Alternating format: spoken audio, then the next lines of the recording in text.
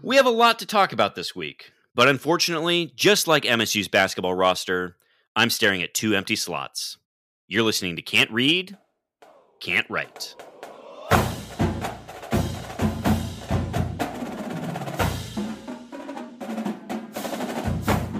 Welcome back, everyone, to another episode of Can't Read, Can't Write, the podcast that proves to Wolverines Spartans can talk.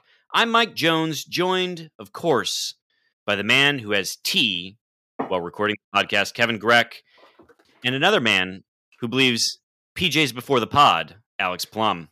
Hey-o. Plum, you comfy over there? Comfy, although I accidentally put my joggers in the dryer and now they're a little too short. So they're either fashionably short or unfashionably short.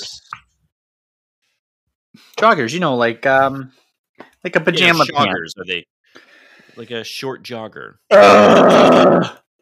Listen, dear listener, I'm over here sipping on some peppermint tea, just trying to elevate the pod. All right. Wow. No short joggers over here. I'm in a 3-piece suit with a nice fine. Like over there playing a game of Never Have I Ever. All right, I'm in a handsome padded sports jacket. It's looking pretty good. All right, continue with some elbow patches. Yep, elbow patches, corduroy. Love it. All right, we do genuinely actually have quite a bit to talk about this week. So before we get into it, thank you, of course, for listening to the podcast. If we could ask the small favor, please share the podcast with Spartans in your life. Of course, rate, review, and subscribe to the podcast wherever you get podcasts, and follow us on the old Twitter machine at Spartan_pod. It is the most efficient way to participate in the Twitter question power ranking contest, if that's something you're into. So, Plum, do you want to walk folks through the structure of the show? Sure. Every week on the pod, we start off with the green wall, where football always leads. We'll talk about football, basketball, and any other pressing or important Michigan State-related sports news there. Then we head off Grand River, where we talk about NCAA sports across the connection, what news and happenings are up and about. Typically, we'll spend a couple minutes of hate at least directed toward the NCAA as an organization, because it is ineffectual and dumb. This week, we've got an especially long off Grand River segment for you as we talk about important news around college sports in general and important schools. And then finally, we'll close up with Twitter questions. And of course, this is the third week of our ranking your Twitter questions. So very excited to get into that and provide another 4-hour episode for our committed listeners. I do want to say real quick, because last week I got particularly thirsty asking for reviews, and we did get an additional review entitled "Obey Your Thirst." I do like this bit, which says, "I can honestly say this is the only one I've heard where the hosts actually beg their listeners for a positive review." To whoever wrote that, thank you. All right, bless your heart. You've given Michael. Can I just say, I want someone to do a review that says, "Please clap." Like Jeb style. That's what we need. We need a please clap review. All right, let's head behind the green wall and start with football in what was a busy day on campus today, because the late season transfers and the rest of the 2021 signing class arrived on campus today. In what I'm sure was a logistically busy day. I guess I would first ask either of you, did you happen to see pictures of the gentlemen arriving? I did. Yeah. I didn't compare them. They're large human beings. Yeah. That's the new physical profile required to play on the team, right? Right. There's a profile. It's very exciting. Do we know anything from that? Is there anyone that hasn't shown up that was expected to, or anything like that? So the one that I was surprised we didn't hear more about was I didn't see a picture of Harold Joyner, which I kind of thought, considering he was the first transfer commit, I believe, that MSU landed. And given his relationship with MSU as a recruit, that I thought maybe he would be a bit more front and center. I did see he was at least tagged as someone who was moved in on the old Twitter machine. So no, it was. I guess the news is there was no news other than Crouch has massive triceps, and Ben Van Semmeren is also a jacked human being. Yeah, that stood out to me. That dude is a large dude. There's a lot of Brad Van Semmeren in the world. Yeah, so that's good. And there's a unexpected preferred walk-on, right, Jonesy? Yeah. Yes. Powers Warren from Mississippi State committed earlier today to Michigan State. So heading from one MSU to another. Wow. Big MSU upgrade for this guy. Big MSU upgrade. And for those who don't know, including having an awesome first name, Powers Warren is the son of Kevin Warren, commissioner of the Big Ten, who has a much less awesome first name. Oops, sorry. I mean, I can't disagree with that. It's true. Of course I know that. It's me. Powers Warren is best known as Kevin Warren's son, and is a 6'4", 240-pound tight end. Obviously, being a preferred walk-on, he's not. He's going to add some depth at the position. He may compete for a starting spot, considering that we have a converted punter who is getting the most playing time there. He certainly should be a tight end who can, handle blocking assignments reasonably well. Mm-hmm. But I don't know what else to say about this other than shout out to Colton Pouncey, who actually kind of signaled this one may well happen. I'm curious to see if there's any net benefit to MSU, like, the Big Ten being kinder, which they were. And we'll get to that when we talk about basketball. There we go. Well, let's do that, actually. So let's start with the kindness from the Big Ten. Yeah, the schedule is out. I don't know if you guys noticed what state we're not traveling to. I did not. But spoiler, it's Indiana.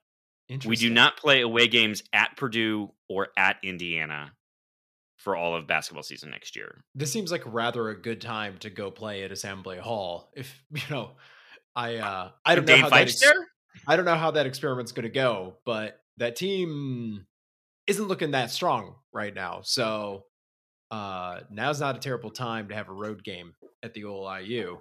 But anytime we don't have to play at Mackey is A-okay for me at this point. Yeah. Whether we're playing Purdue there or whether we're playing some other team, I'd prefer not to play there at all.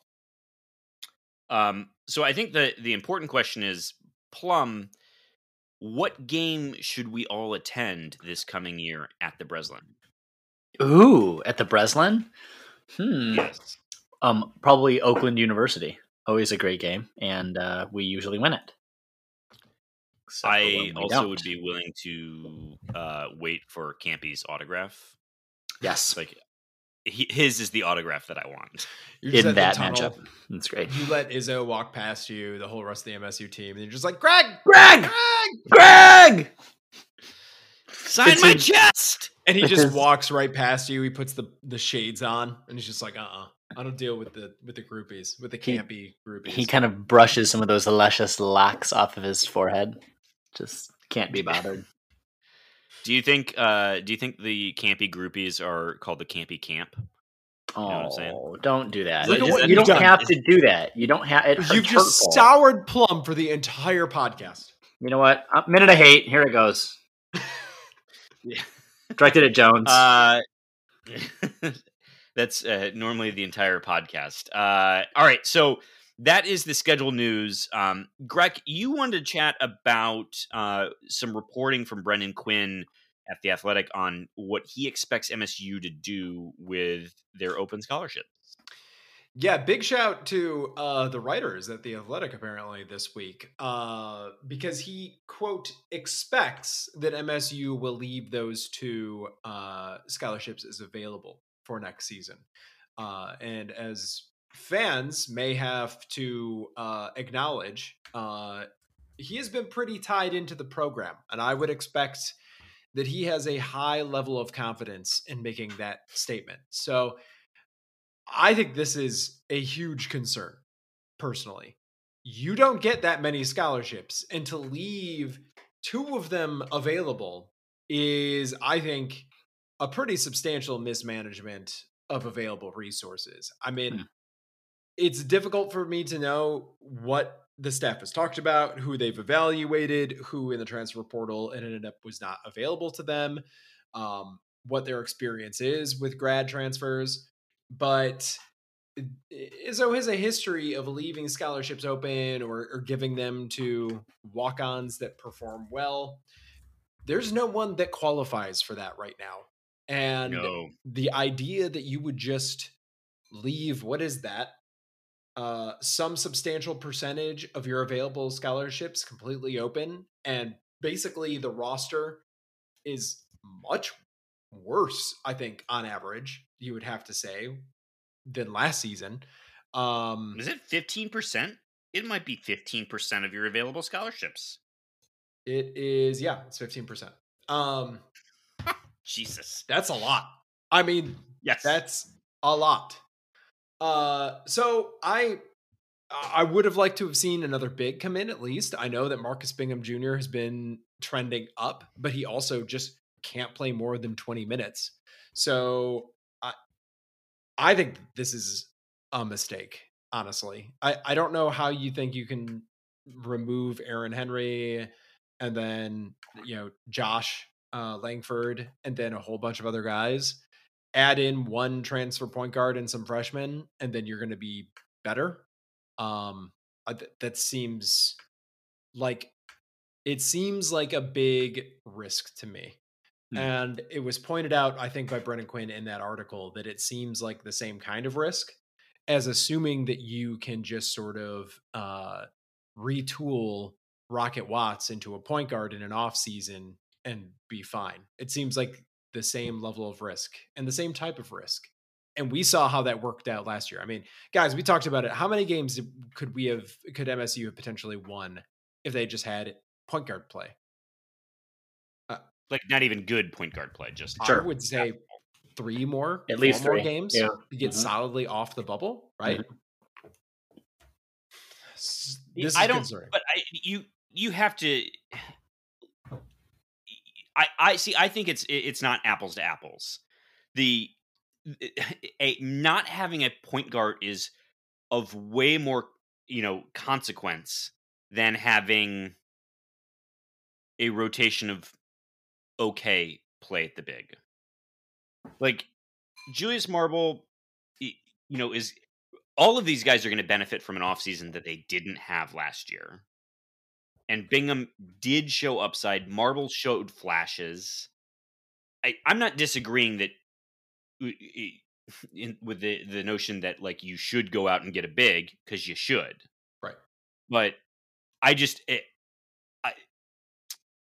the decision to not have a point guard is way more catastrophic than we could have run Thomas Kithier back at the 5, and it still would have been fine in comparison to not having a point guard. I think that's because all the problems that were at the 5 last year, or I'm sorry, that will be at the 5 next year, were at the 5 this year. Right. So like, that's where I think Brendan Quinn's point falls apart. Is that if you're saying we're solidly off the bubble by having fine point guard play, then we're off the bubble. Right, like, and I get that you should aspire for more. I just it's not the same thing as I think where I land on it. Sure, it's going to be a relatively short team. If Bingham isn't on the floor, your next tallest player is 6'9". So yeah, that's. I mean, you've got Sissoko and Marble, and then you've got. I mean, that's it. Joey Hauser apparently is also 6'9", although I never would have guessed that. So you've got to assume you're going to get major steps forward by Marble, by Bingham, and then hopefully buy Sissoko as well. Finds himself as a sophomore. Otherwise, there's a pretty substantial hole on this roster. If you got 5 to 10 from Sissoko in 15 and 15 out of Marble and Bingham, like, that's doable. Yeah. I could talk about this for a long time, but I know we probably shouldn't, but like, I just don't think it's that big of a deal. It seems insane to me to hold on to 2 spots for what reason when you don't have a single person signed in the class of 2022. Right. Like, that's another thing. Like, what are you holding on to the scholarships for? You don't have anyone who wants to play for you next year. Okay. But isn't that the problem? I mean, there's no good quality. There's no one to spend the scholarships on. That's a fair point too. Is like, who's in the portal that is worth picking up? And the truth is, if he makes the investment this year, that those are gone. Like, they're not. He can't just kick the kid off the team next year. I mean, you could get a grad transfer in their final year of eligibility. Yeah, those are available. I can't personally speak to the quality of those. I tried to open this segment acknowledging that fact. I don't know who they've evaluated. I don't know who they had available to them. I don't know what decisions have been made. But it just seems like to leave 15% of your available scholarships open when you could at least have a body. I mean, how frequently does Tom Izzo just treat a large body as 5 fouls in defense? Yeah. And I would think that something like that would definitely be available in the transfer portal. So, I don't know. You could find a shot blocker of some sort. That'd be nice. Though, all right, here's a question for you. I know we're chock-a-block with guards, but defensive Big Ten Player of the Year, Daryl Morsell, is still in the transfer portal. Mm-hmm. I don't know. Just saying. Yeah. I think he's a grad transfer as well. There are people out there, is I guess my point. I think you could find someone to use these scholarships on. I think that they're making a decision not to do it, which is interesting. Right, and to what end? Right, and that's a very fair criticism and question. Like, why would you do this? Golf. Should we talk about it? Yeah, let's do it. So we mentioned the women's golf team a couple weeks ago, and we should mention them again because they are on a bit of a tear, advancing past the regional in the NCAA tournament. Should we really be celebrating this, all things considered, with what happened in the other regional? You know, we're going to get to that off Grand River. An off Grand River discussion. Yeah. Too bad. Keep it clean. But yes, save your minute of hate, Plum. Yes, so we will continue to cheer them on with our Big Ten Plus subscriptions and wishing them the best. All right, folks, it's time to sound the alarms because the housing market right now is bonkers. So if you are trying to buy a house, good luck, because so are 80 other people. You got all kinds of crazy offers coming in, and that's why you need to talk to our guy, Brandon Sands, about getting pre-approved for a mortgage today. So that when you see the house go on the market, that's your dream house, you're not behind the 8 ball. Because even in this case, just a house that meets most of your criteria, you know? Right, yes. Yeah. There's no new construction happening. It is insane. So if you are thinking you might probably be looking at houses soon, you are making a mistake if you are not pre-approved. So call our friend Brandon Sands, who has closed over 10,000 loans and works with one of the largest mortgage lenders in the country that is guaranteed rate. Brandon's a good guy, consultative guy. Will hear what you're trying to do, hear things out, have some beers, chat about money with you. Always a very casual conversation. And Brandon can give you a hand in getting pre-approved to buy that major fixer-upper because nothing is on the market. You can find Brandon at rate.com/Brandon Sands. That is rate.com/Brandon with an E, Sands with a Z. Nice. Yes. Brandon. Thank you. You guys are bringing all sorts of quality energy. Yeah. Here. So to kick off Grand River, Michael Jones, the Pac-12 has made its way over to Vegas. You know, it's all the Pac-12's fully vaccinated. They were looking to party, and while they were there, they picked up their new commissioner for the conference. Right? Tell us about this. Yeah. So George Kliavkoff, just saying that casually, is the former president of MGM Resorts and has been hired as the new commissioner of the Pac-12. I don't really care about who the commissioner is of any particular league or conference, but I do think it's worth mentioning how far we've come, because I don't think 20 years ago you would get someone associated with gambling so directly. It would be uncouth. Yeah. Even if someone had that on their resume, like that's icky. Yeah, that's right.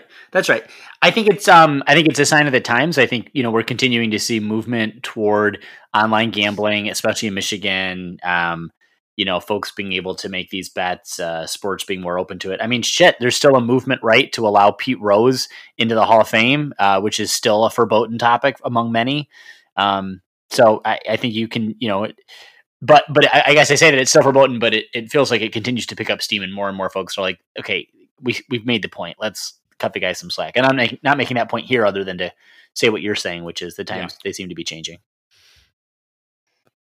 Yes, they do. So good luck, George. We hope that you can make the Pac-12 relevant again. Well, no, we don't. We don't. We don't wish you anything. And I'm sure you have money ways to do that illicitly. So just do that instead of actual skill, because we want to keep winning. Thank you. Yes. All right. So we had mentioned earlier that there was something that went amiss in the NCAA women's golf tournament. Are either of you able to speak to this? Or am I going to continue talking? I think that, what we found out was that the NCAA accepted how many teams of women's golfers to this regional location, and then it's 8, something 10, like that. 10? The top 6 automatically progress. Maybe it's 12. Top seeded. Top seeded. Yep. Top seeded 6 just automatically progress. Yep. They just determined, and I don't know the particulars of this, that the court was not up to, quote, championship standards. So they elected to simply not. They said it was playable. Still playable. Yeah, they acknowledged that it was playable, but to Greg's quote, yes, not up to championship standards. It is befuddling what they could possibly mean by championship standard. I mean, what does the grass, is it gold flaked? Do they, when they hit the balls, do loons come out and sing songs to them gently? I need to understand what it is about the grass. In an outdoor sport. Yeah, I mean, truly, it is you can golf in the rain, in fact. You can't golf when it thunderstorms, but this is not there's a reason they have golf umbrellas. Now, I understand 7 inches over the course of a couple days is a lot of water. There's no doubt. And I don't think anyone was suggesting that they were going to go, play golf while there are bunkers full of it. I mean, that's no one was promoting it, but you had coaches out there who are filming in real time.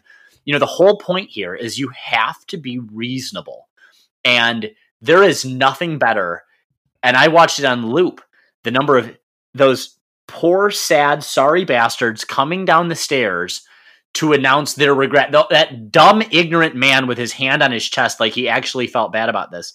I cannot for the life of me understand how there is not a PR specialist who isn't a bazillionaire, because It's like the NCAA refuses to spend money on anyone with any level of expertise to walk them through this. You have to imagine that there are several women-owned PR firms, the proprietors of which have thrown themselves into traffic multiple subsequent times because trying to consult with the NCAA on these topics has to be the most mind-numbingly difficult and suicide-inducing work of any profession. It's truly, truly beautiful, the terribleness of that entity.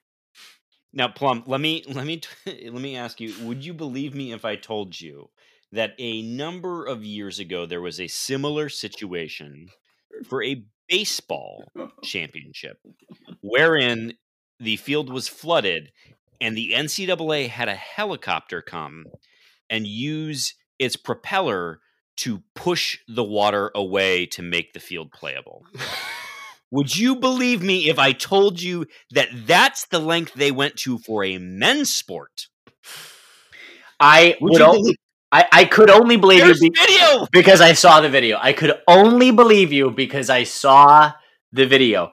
It is, you can't wait an extra day. Like, you couldn't wait one extra day. You couldn't find creative ways to get these women on the golf course. You'd play a couple rounds of 9 instead. The thing, you didn't have to hit all 54 holes. The thing needed a minimum of 18. You had to hit 18. That was it. 18 of 15 4. That was the minimum requirement. But to send them home. Yes, it's so insane. It's lazy. It is lazy. It's not creative. It is lazy. It's bad leadership. It's bad tournament management. These people should not only be removed from NCAA, regional administration, they should also be fired from their day jobs. They should be fired from, because that they're also coaches or athletic directors at their own schools. Their lack of leadership and common sense management and administration at the regional NCAA level is an indictment on their overall ability to do any kind of work. They should be put on unemployment and made to be embarrassed by this work. I wish I knew their names, not their addresses. This pod does not support doxing. I find it interesting that we managed to hold tournaments in for basketball in the middle of a once in multiple generation pandemic, and yet women's golf. Nope, gotta go home. Gotta go home. That's it. Call it, you guys. We did what we could. It's just not up to championship standards. I mean, listen. If you couldn't play, you couldn't play. If you can't, that's no one's fault. You look at the course. There's literally a duck swimming on the 18th green. You can't play it. Okay, that's not. Oh, no one's arguing that. But when he says while playable, oh no, shouldn't even have said that. You should have just said doesn't meet the standard, isn't safe. You know what I mean? You can't. Oh God. Oh, what an imbecile. As we say in the pod, dumber than he is stupid, and that whole committee. That is exactly as we say on the pod. Can't write. Dumber than we are stupid. This is for B-list. If we could get one more logo mocked up, that'd be great. And that beautiful type font. Dumber than they are stupid. Can't read, can't write. Yeah, that works for a banner.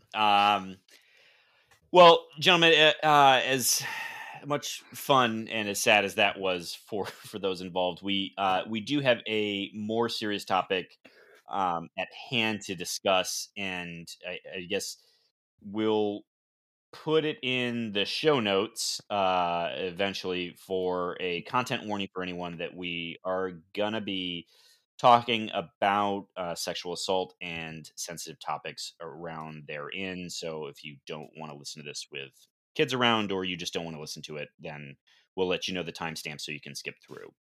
Yes. Editor's note, this conversation will extend until the 1 hour, 4 minute, and 15 second mark. Thank you.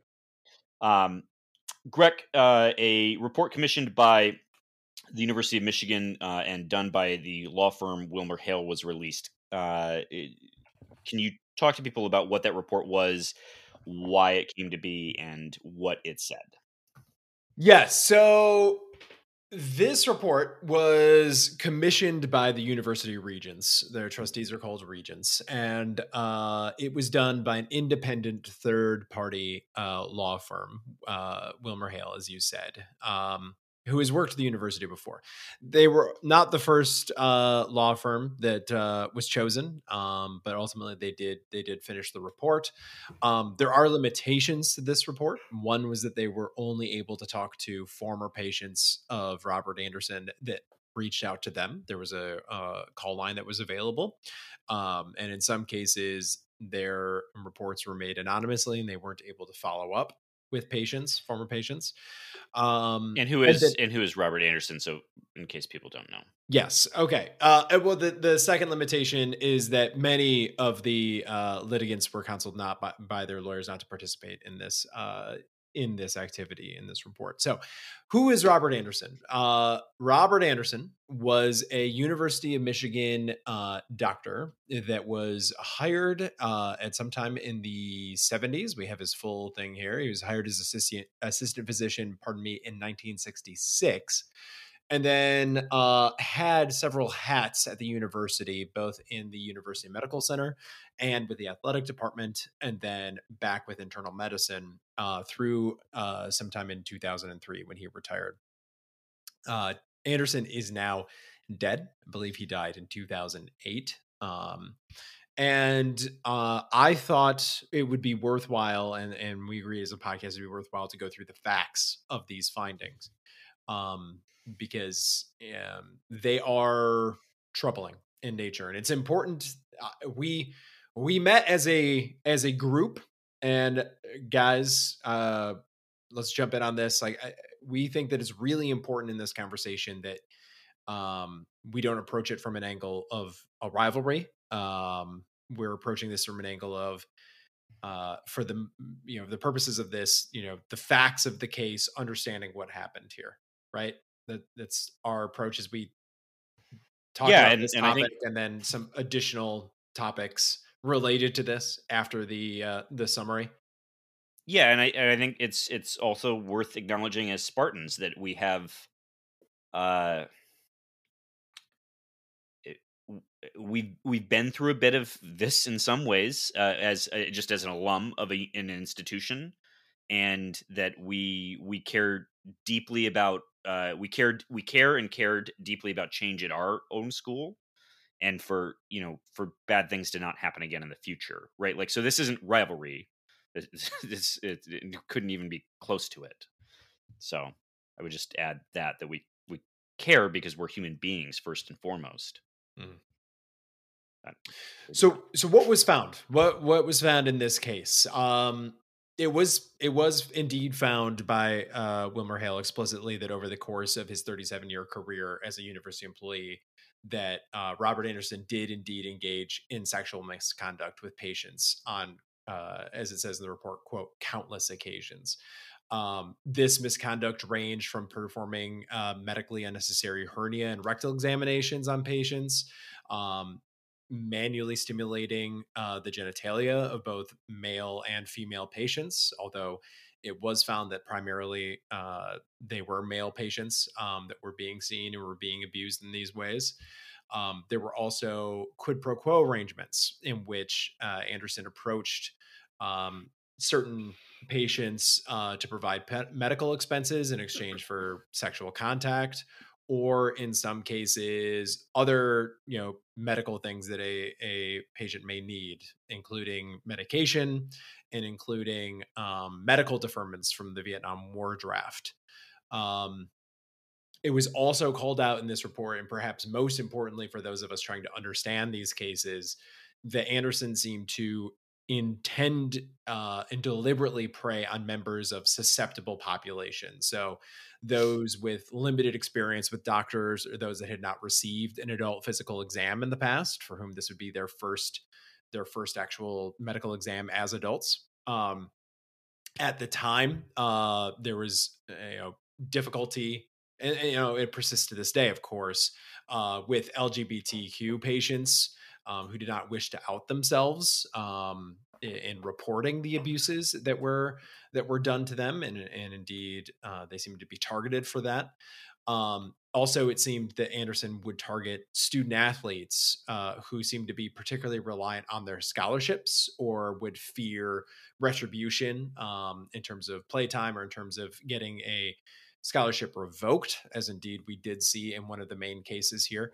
And in all, there are currently over 800 individuals in litigation with the university. Now, not all of those were reached in the case of this.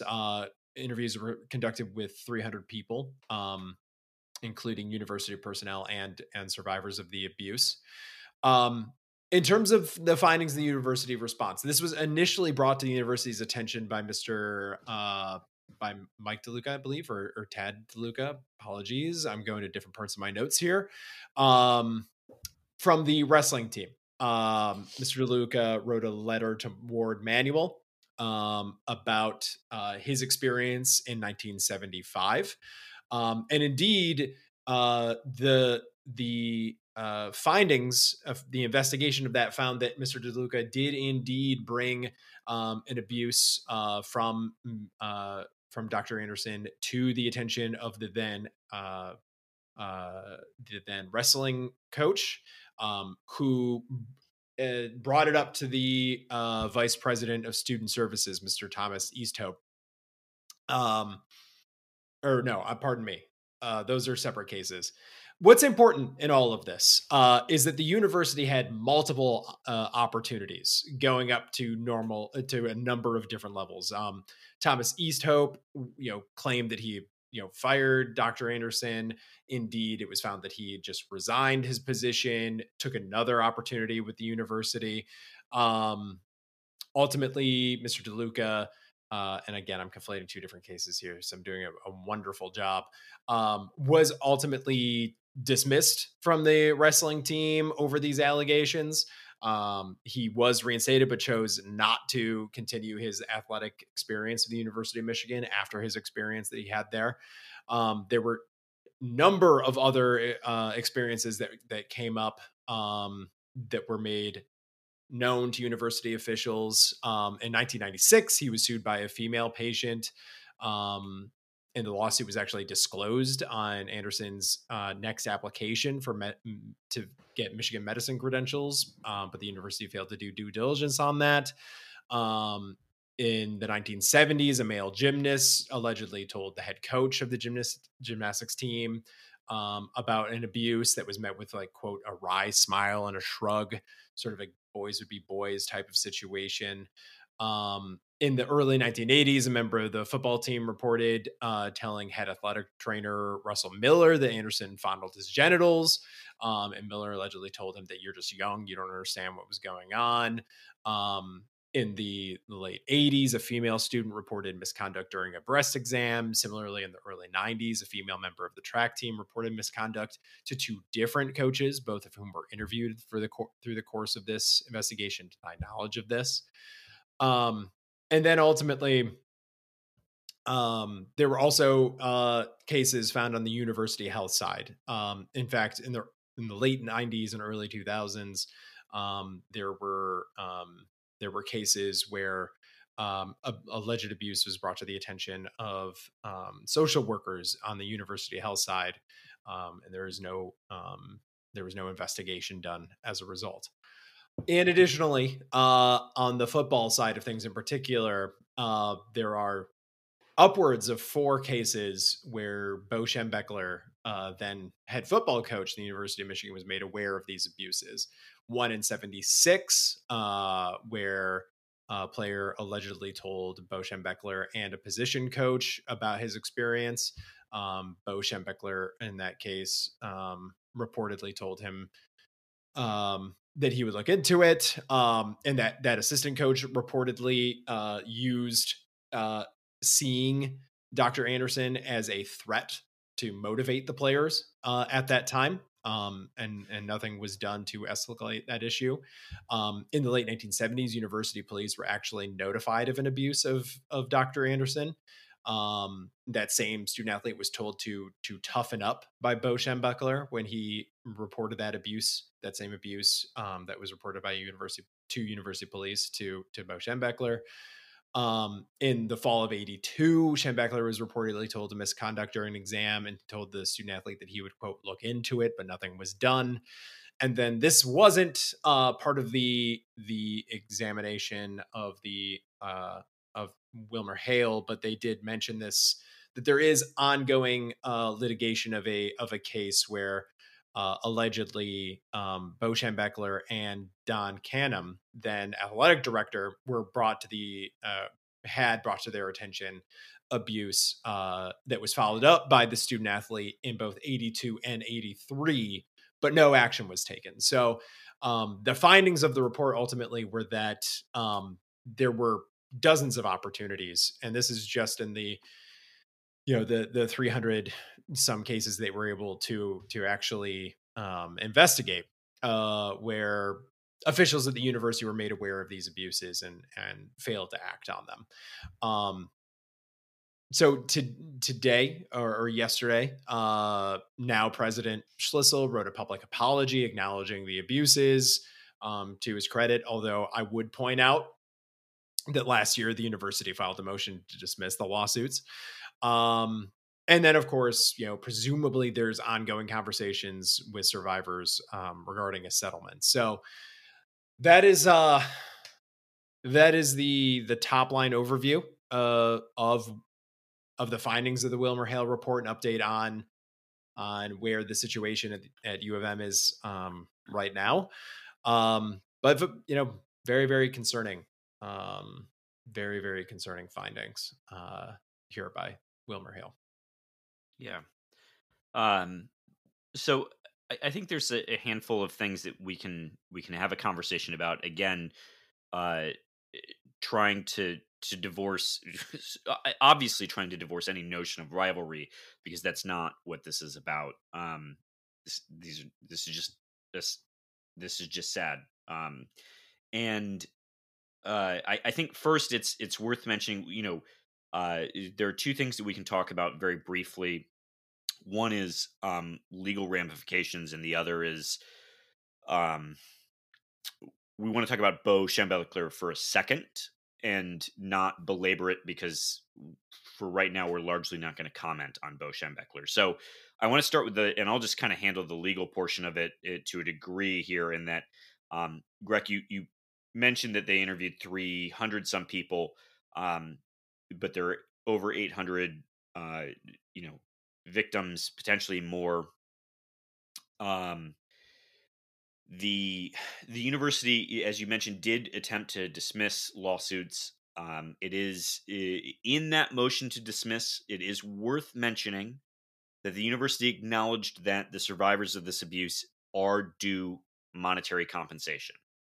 So while that's it's nice that they said those things. A judge can certainly make sure that happens. But it putting things in a historical context, Michigan State University had, we were just talking about this, Greg, was it 500? There were 500 some survivors that got paid out claims. Yeah, I believe so. That's where it's netted out, somewhere in the 570 range, I believe. And that was a 500 something $1 million settlement. Mm-hmm. Why can't I find the number? USC recently, is in the last couple of years, paid out $1.1 billion in settlements for sexual abuse on the part of a gynecologist that were ignored by the institution. And I believe the total number of survivors of those abuses are in the ballpark of those of Dr. Anderson. So from a, this is always a very uncomfortable conversation to have, because you're putting a literal dollar figure on someone's trauma. But the University of Michigan, in all likelihood, is going to have to pay out over $1 billion for Dr. Anderson's abuses. So, just from what the legal ramifications will look like, that is almost certainly it. I don't know the for legal nerds. Or people who find this remotely interesting from a legal standpoint. There's a whole bunch of back end litigation that happens around insurance that is mildly, again, from an intellectual standpoint about litigation, interesting. But that's just accounting. At some point, the university is going to write that check, or is going to make their insurance companies write the check, and then the insurance companies will sue them. And so the University of Michigan could be in litigation for a very long time is part of this. Although I think, as we've seen in the MSU case, U of M is going to write that check first, and then they're going to go after the insurance companies. And the insurance companies are going to open up their pockets, and a moth is going to flutter out. Yes. And and they're going to it'll open be up their hobo spindle, and it'll just be like old cheese in there. And it'll be like, old cheese. They will all be pointing at each other like, no, you have to pay. Mm-hmm. So there's that. So let's let's talk about Bo real quick, and I'll just sort of summarize this, and if anyone wants to add anything to it, chime in. But we're not, the conversation that's happening now is because there were many instances in which survivors of this abuse have said that they notified Bo Schembechler or people who worked for Bo Schembechler. There are conversations happening within the University of Michigan right now about what to do with the buildings named after Bo Schembechler and what to do with his statue. I think it is worth giving a tip of the cap, a shout out to Ace over at MGO blog for a very well written piece on what his thoughts are on what should be done. It was a heartfelt response, and it was one that started with someone who ultimately had issues with cancer because they failed to get an examination because of what Dr. Anderson did. Yeah, the latent trauma of that. Yeah, and so anyway, it is a well written piece that is worth reading. But we are not going to talk about Bo Schembechler because Bo Schembechler is very much tied into the myth making of what it means to be at Michigan, of Michigan, a Wolverine. And I don't say myth making pejoratively. I mean in the sense, in the way that we all create narratives, whether, as Americans, we do it as with our founding documents and founding fathers, or as Spartans, we do it with John Hanna and a lot of hatred at the University of Michigan and the Spartan statue. We all make our myths in certain ways, and Bo Schembechler is very much part of the University of Myth at University of Michigan. And so for that reason, it's a conversation that is best had by Wolverines. And so for right now, that seems like the best place, and they're going to need some time to have that conversation. And I think the message to Spartans listening to the podcast is that they need time to have that conversation, and it's not useful and we'll get to the next topic, and this is maybe a transition, is when everybody seems like they're coming for you, it kind of puts you in an uncomfortable place to have those internal dialogues candidly. And as Spartans, I think maybe the thing to do is learn from the experience we had in trying to right the ship that had gone so far astray, and let them do what they need to do at Michigan, and hopefully they handle it better than our administration did. So, did I get our sentiment as a pod there? Okay. Yeah, and that's not to say we may never comment on it. I expect this discussion to be ongoing, and I expect that it will become very public at some point. We may choose to comment on it again, but we decided as a podcast it doesn't do us any good to really discuss it now. Plum, anything you want to say before I talk about MSU fandom and its response to this report? No, let's get into that. So there is a phenomena that we should acknowledge among Spartan fandom. Not in all cases, but certainly it is out there. Maybe to a degree, we should say also some of us have I mean, I think it's fair to say how we feel having lived through this. About the idea here is that this is a very serious report, and it is not one that can currently be found on the front page of the Free Press or the front page of the Detroit News. And there is a feeling in the Michigan State fan base among some people, and I will admit that I understand it, certainly. That the perception that the University of Michigan is being given a pass on this in a way that MSU absolutely was not given a pass. And I would actually liken this report very much to at MSU something like, the Fitzgerald findings. I don't think this is necessarily the last that we are going to hear about this in an official capacity. So with regard to that, I mean, Jonesy, you've done a much better job at articulating this than I have been able to. Do you want to give it a first pass? Sure. I was going to do it, but now I put you on the spot. Now you have to do it. So I think you, as Spartans, you may say, well, there was that bullshit article from ESPN that had Mark D'Antonio's face, Tom Izzo's face, and Larry Nassar's face all on the front cover as if they were the same thing. And you had, these unrelated Title IX allegations that were being sort of dragged in with Larry Nassar. And you candidly had an administration that was not doing us any favors in terms of communicating, but partly because there was a black hole of leadership. And so, Tom Izzo might as well have been provost and Cassius Winston was running PR for the university. And you had a myriad of other issues going on. And you have ESPN, multiple personalities from ESPN calling for the death penalty for MSU. You've got Bob Wojnarowski spouting off at the Detroit News. Everyone, it felt like everyone was coming for Michigan State.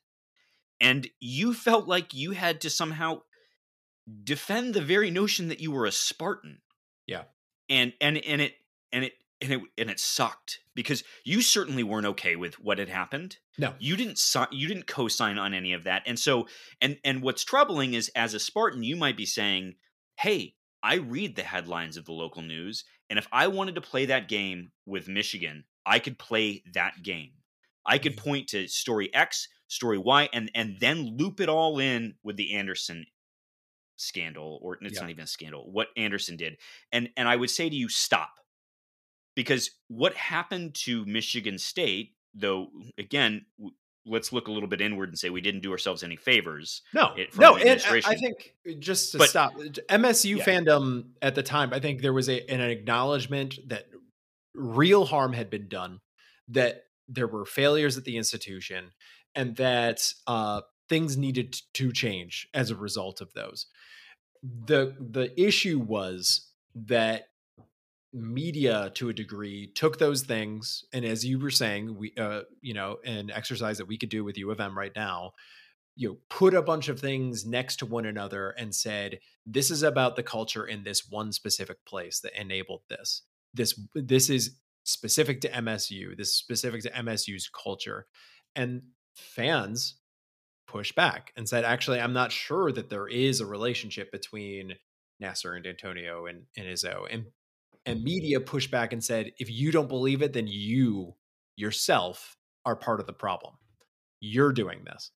And I think fans that had a much more nuanced view of things at MSU were upset by that.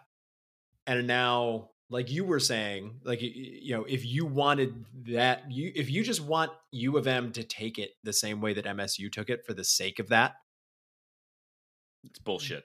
Yeah. That's revenge. That's not about concern for the survivors of of Robert Anderson. That's not about the concern of what it means societally about institutions and these types of failures and progression and getting better about these things and that kind of stuff. I can understand why your gut instinct is that kind of response, but take that next thought and understand where that's coming from. And ask yourself, do you think MSU deserved all of that? Do you think MSU deserved to be set to have ESPN say we deserved the death penalty? Yeah. And again, and if your answer is no, then you doesn't. MSU deserved criticism, certainly. Yes. Oh, absolutely. Yes. And there was no one at the time that was denying that. It was the type of criticism. And I thought at the time it was doing a disservice to the idea that this could happen anywhere, which we're seeing more and more frequently is indeed the case. It was made to look like something specific was happening at MSU that was MSU only. Like, what do we hear so often? Like, burned it all down and what's in the water up there and all of that stuff. Which I don't know if we want to transfer off of this topic onto the next, but I think we're starting to understand now that this is about institutions and this is about brands. And there's something about,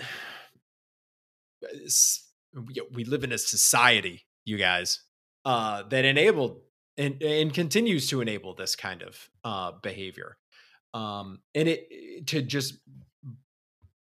take that approach doesn't do us any good at fixing the ultimate problem here. Well, and yeah, to your point, Greg, and then I want to hear from Plum. At this point in time now, there have been at nearly 30% of the Big Ten schools, there has been some kind of trauma inflicted upon student athletes or people who were in the care of people employed by the university. Michigan, Michigan State, Ohio State, and Penn State all have had their moment that's been discovered. And all you can say with any certainty is that those are what's been discovered so far. Yeah. Because people being predatory, and let's be very clear, men being predatory, that's not new. Yeah. So, Plum, what do you think this says about institutions? Well, and why people defend them, and how you get to such a colossal collapse of judgment at every turn? Golly, that's a great question. I think people desperately want to create in their own image things of significance, things of meaning. And so we create totems, we create statues, we invest time and money in going to sports, and I'm wearing a Michigan State sweatshirt. We tie our identity into things, and partly it's because of the experiences that we had, either directly or indirectly, going to sports games with your dad when you were a kid, or your mom or something. So it isn't necessarily bad, the identity making that happens around institutions. The challenge becomes when we begin to tie so much of our identity to that we begin to lose reason. And I think it's not fair to point at any one school and say, oh, the fans of this school do this more than others. I mean, that's a selection bias. But certainly the individuals who were among the loudest castigating Michigan State and our handling of the Nassar situation and the crimes that were committed against so many women at Michigan State, the folks who piled on about that, somehow thinking that their institution was beyond reproach. The proof is that there isn't a single institution that's been beyond reproach. I mean, hell, Jim Jordan, representative of Ohio, was an assistant coach on the wrestling team at Ohio State when significant allegations were made, and he is still a sitting member of Congress. I mean, there isn't a single school. I think that doesn't have some part of its history bound up in sexual assault or in some sort of inappropriateness. So, what these schools have to stop doing is being so afraid of this that they they rush to get consulting firms to come in and tie off the knot and think it's going to go away. It isn't. It's never going to go away. This is something we live with. And it's something we're going to continue to live with because there's too much opportunity for it to happen in institutions that are this big with this much money. All that you can do is acknowledge it, create a culture where reporting is safe, where folks do not believe they will be retaliated against for doing the right thing. That is what's required. And that's all the survivors at Michigan State have been asking for. They want to know that the university takes this seriously. And that's what folks at the University of Michigan should be doing right now. And a lot of the nincompoops at MGO Blog and others are eating crow, and deservedly. Not because no one is happy about it. No one wanted them to eat crow. No one wanted them to be in this spot. No one wanted that. But it was their own immaturity. And it's a testament to their ability to create statues in their own image. And in the image of the University of Michigan, which is just a projection of their own really egos and insecurities, that it was somehow so fabled and so beyond reproach that this couldn't happen there. And it's sad. It's damning. It should be damning of them as individuals. One apology, or so-called apology, that I saw started off with sort of naming it as hubris, but it isn't hubris. It's not hubris. It's a very immature, selfish, childish, and absolutely survivor agnostic self-centeredness. It was a desire to put their institution ahead of the lives of women and now men and many others who've survived these horrible assaults, and in some cases, folks whose experiences with this have all led to death in most tragic and horrible ways. So, what else do we say about this, guys? I mean, it's a terrible thing, and in transparency to folks that are listening, I counseled us not to talk about it. I was like, I don't know if anyone if our listeners even care, if this is something that they want to spend time with. And I think you guys are right that this is newsworthy. This is important to college sports. It's relevant. It's going to continue to be relevant. We can't ignore it. I think we owe ourselves, especially as Michigan State advocates or Michigan State celebrators, to be honest about our own positionality in this, and to hope that the assholes in Ann Arbor get their shit together and acknowledge it too. Yes. And we did discuss it as a podcast, and we determined that some criticism of the reporting of this is valid, that it's important to know these details. It's important to know what went into this, because as we're seeing, it can happen at any institution. And if you were in an administrative position in an institution, these types of things, you have to be aware of them. You have to know that this is a possibility, this can happen, and that you need to take action in those cases that it does. So, I think it's garbage personally that the Free Press and the Detroit News can't bother to have this on the front page. Not because I want to pile on U of M and I want to see that big block M, the sheen come off of it, but because I think it's very, very important for us to understand what happened, when it happened, and why it happened. Yeah. Here. Yes. All but right. To be clear, we do want that sheen to go away, just not like this. Okay. Just not like this. So yes, I think actually, let's just say in a bit of a spirit of unity that I think we said this when a lot of the reporting about this initially happened, that we sort of stand in solidarity with the idea that there's a lot of healing that needs to happen, and that we hoped then, and I think we continue to hope, that your university learns from. We wouldn't even get into that there's like a playbook for all of this now, but that's the really cynical side of things that I think we could do a whole other 45 minutes on. Yeah, no, I know, but so at minimum we do hope that in all the ways that Michigan State and particularly Engler and to a degree a lot of degree the board screwed up at every turn.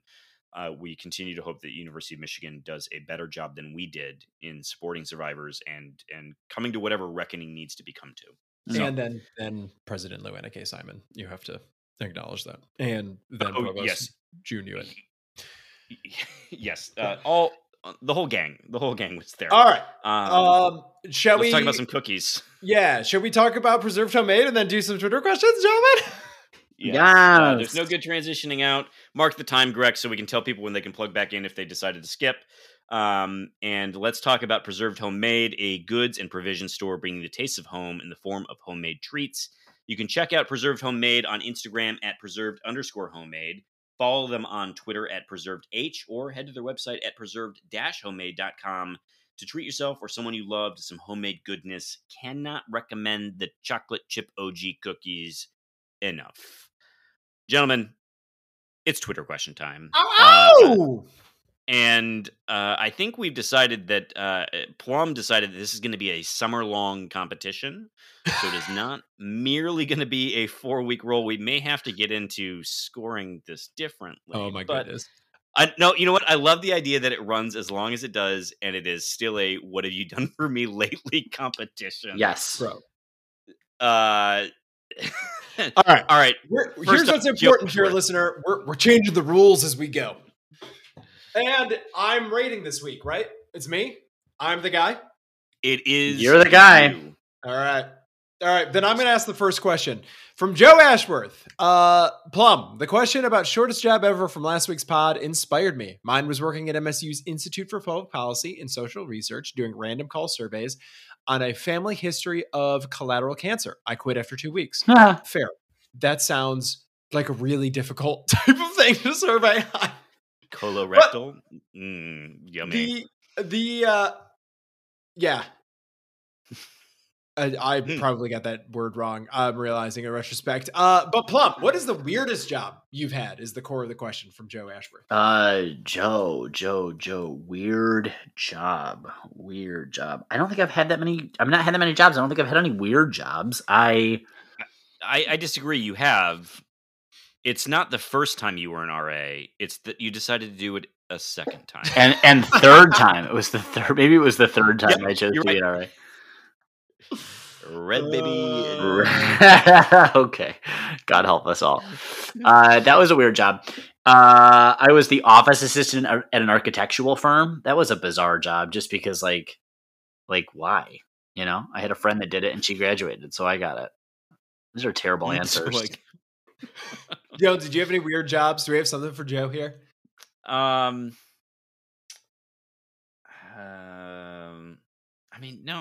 had normal kid jobs, I guess. I did night shift door duty. Oh yeah, you would scan the IDs. Yes. Yeah, the residence hall. That was a bit of a different job. I mean, I delivered for Big Ten Burrito for a while. Loved that job. A weird job. But, yeah, loved that job. That was a great job. The power of being the ID scanner, though. That was such a miserable job. But I did one night call out sick and drive to Chicago. That was a great night. Best night Middle of the night. All right. Next up from Joe is, since it's power ranking season, I think it's time to settle this question once and for all. Please power rank MSU beat writers. Feel free to include anyone who no longer covers MSU. And to be fair, gentlemen, I did send you this in advance, so you were prepared. All right. So let's go. Let's do the whole list. Let's get the 50-man list down. Why don't we, Joe, I appreciate this. I think it's a great question to come back to at some point as a full segment later in the summer. What if we just did a couple of our favorites for each of us? And let's be very clear, though, that Solari is at the bottom for his random retweeting of a thing that I'm still angry about. Oh my God. What's even smaller? Like being upset about it or doing the retweeting? Like you guys are in stiff competition with one another. Who's more the worst here? We've already shouted out two of our favorites, right? Yeah, right now, for sure. Yeah, Colton Pouncey covering MSU football, Brendan Quinn covering Michigan and MSU basketball from The Athletic are 1A and 1B, depending on the season that you're in, right? Yeah, that athletic subscription pays for itself, man. That is some fantastic content that those guys put out. I think we would all agree Joe Rexroad was, if we're including past, was maybe the GOAT. Yeah, And I know the fandom is a little bit upset about like how things ended there, and they think his last column is a little self-indulgent. But I loved Hey Joe, his little like tits and tats that he would write, the stuff that doesn't really fit in an article. Like, to me, that remains some of the best content that I've seen. I put Diamond Leung in there. He did great basketball coverage back in the day, from what I remember. You know who no one has mentioned yet, and you all should be ashamed of yourself? Steve Grinzel covered Michigan State for 20 years with Booth Newspapers. Yeah. Steve is a personal friend of mine. Worked many a soccer game with him over the years. Great guy. Really? Yes. I didn't know that. Yes. Great guy. This is going to be Plum's answer to a different question later on. Great. You'll see what I mean. So yeah, I would say those are the good ones, right? Yeah. Yeah. I'm sure there are others that we're forgetting, but those are the ones that come immediately to mind. Next up, we have a thought experiment here from Joe Ashworth. This scene, Plum. It's a beautiful fall day in Spartan Stadium. Upper Deck Jerk Guy is doing Upper Deck Jerk Guy things. You have $20, an afternoon hangover setting in, and a smuggled pint of Fireball. What are you eating? Personally, I got to go see my girl, Miss Vicky, at Grand Grillin'. Oh my gosh. Spartan Stadium with $20. So I'm definitely going to go get an ice cream sandwich. At one point. How many hot dogs is that? Yeah, and then however many hot dogs I can get on that. So it's probably like 1.5. Right? Yeah, so that's $6 gone for the ice cream sandwich. Yeah. And then Yep. So maybe I love those steam dogs. Yep, they're good though.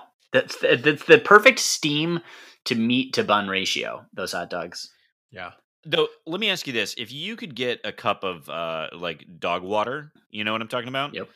Put it in a cup, and then if you just put the bun in there, would you drink it that way? Oh, the Kobayashi or the Kobayashi. Yeah. But with dog water, to be very clear, with dog water. The chestnut, the Joey chestnut, the dunk it, slurp it down maneuver. I'm gonna get in front of Jonesy and say, I don't pay for food where I watch, but I would do I'm gonna out you.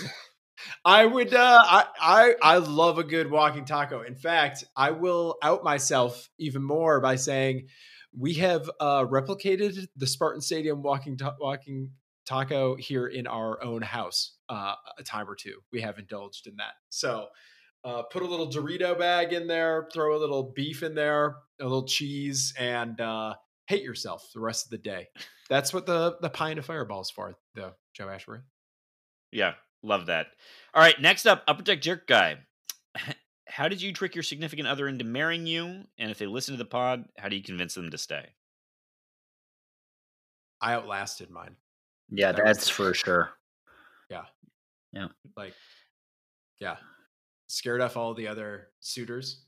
And finally she was just like, God, I'm so fine. Fine is what she said. So and then I remind her of that every day. That's how I convince her to stay. What about you, Jonesy?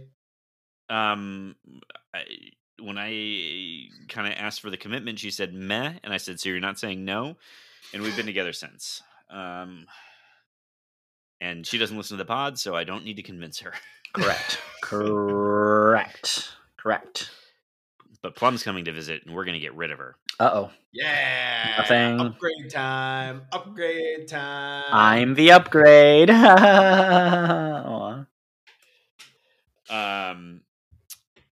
What do you think of Gabe's Brown video show? Come on, Upper Deck Jerk Guy. Is this a real thing? I'm going to ask Jonesy because I have not seen this. I didn't. I've been on Twitter less. What do you want me to say? Is this a real thing? Gabe Brown apparently has a video showing him playing against Amani. Is that real? Yep. It is. That's a real thing. I would ask Upper Deck Jerk Guy, what do you think about his game? His game that day. What do you think, Upper Deck Jerk Guy?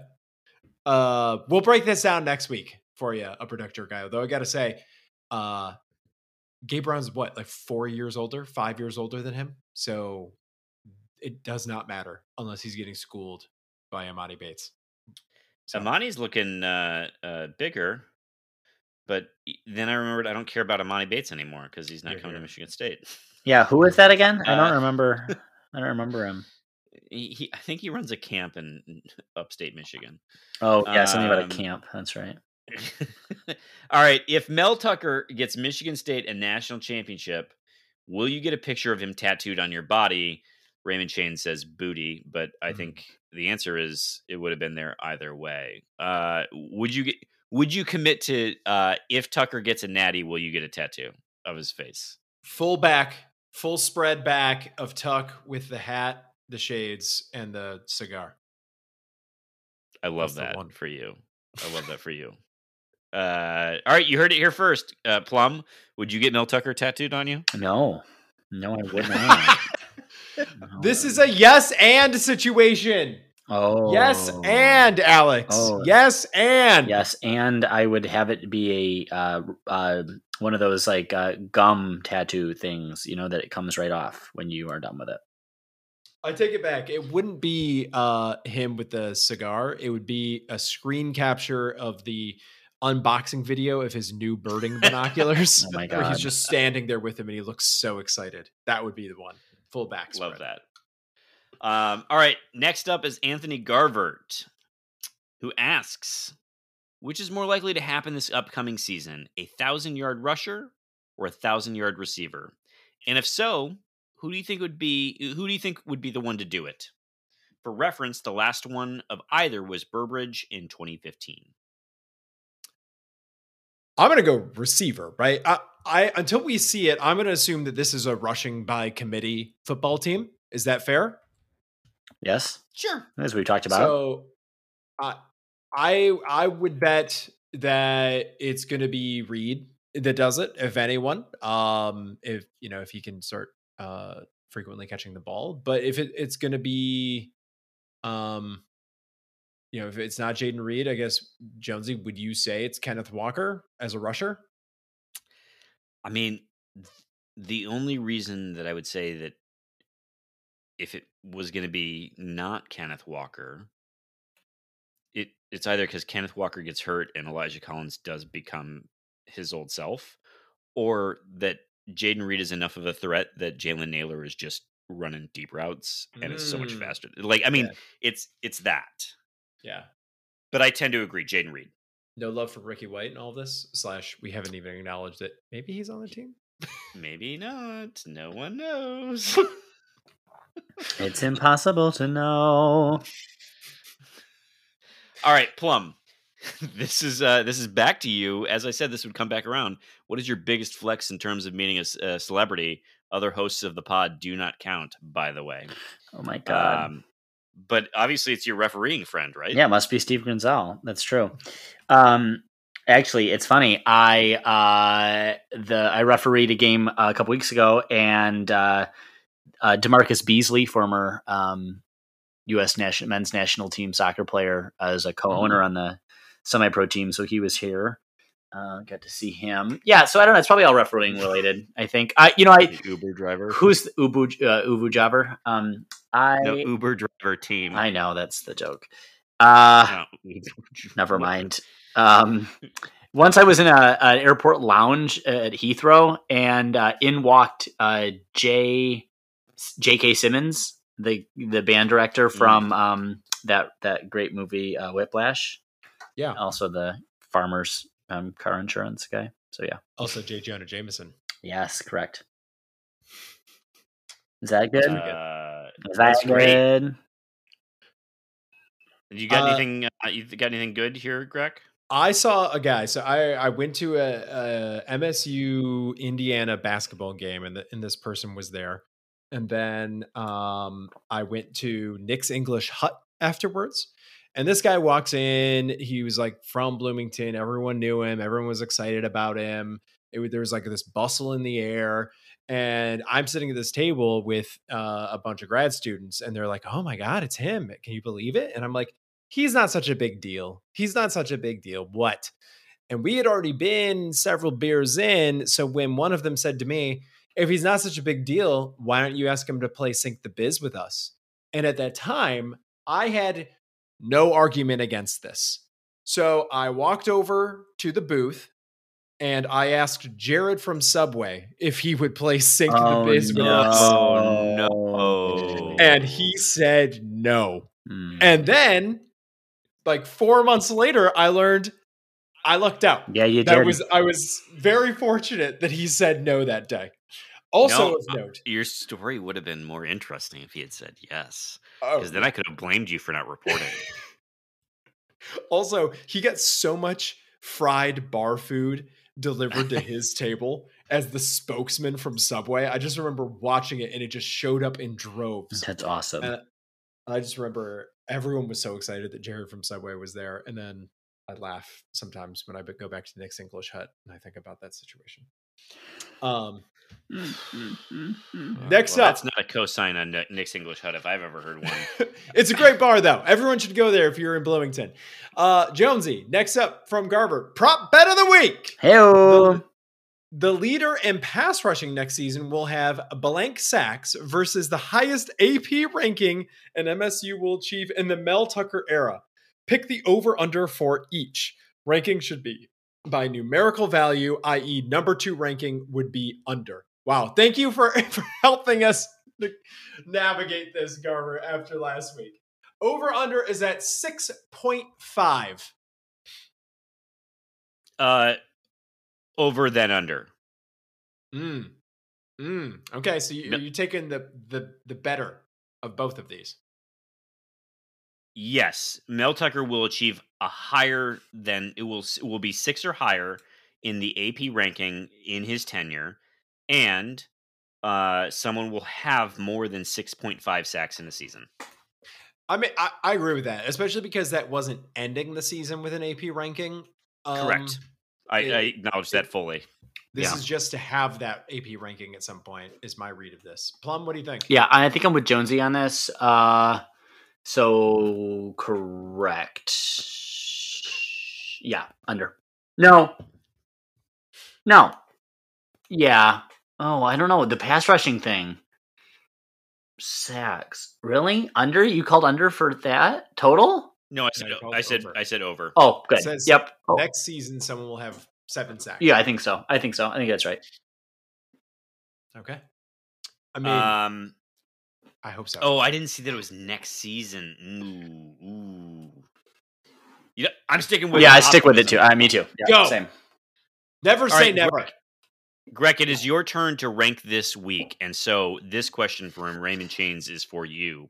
If I wax your chest and give you facials, can I move up in the rankings or nah? No need to wax the chest, Raymond Chains. I'm way ahead of you. I keep it clean. That's not true. Just naturally nubile. But reach out, Raymond. Let's see. Let's have a negotiation. Let's just see what you got. We got to do this fast, though. I've got to announce these rankings tomorrow. So reach out as soon as you. No, Tuesday. Yeah, Tuesday. Yeah. I meant day after posting, as everyone's listening to this tomorrow. Plum is actively yawning on the pod. Yeah. So we need to also move fast here. It is said that U of M football is recruiting a higher class of player, but Tucker lives in the transfer portal and has energized the program. What are your predictions for the rivalry over the next decade or so? Who has more going for their program at the moment?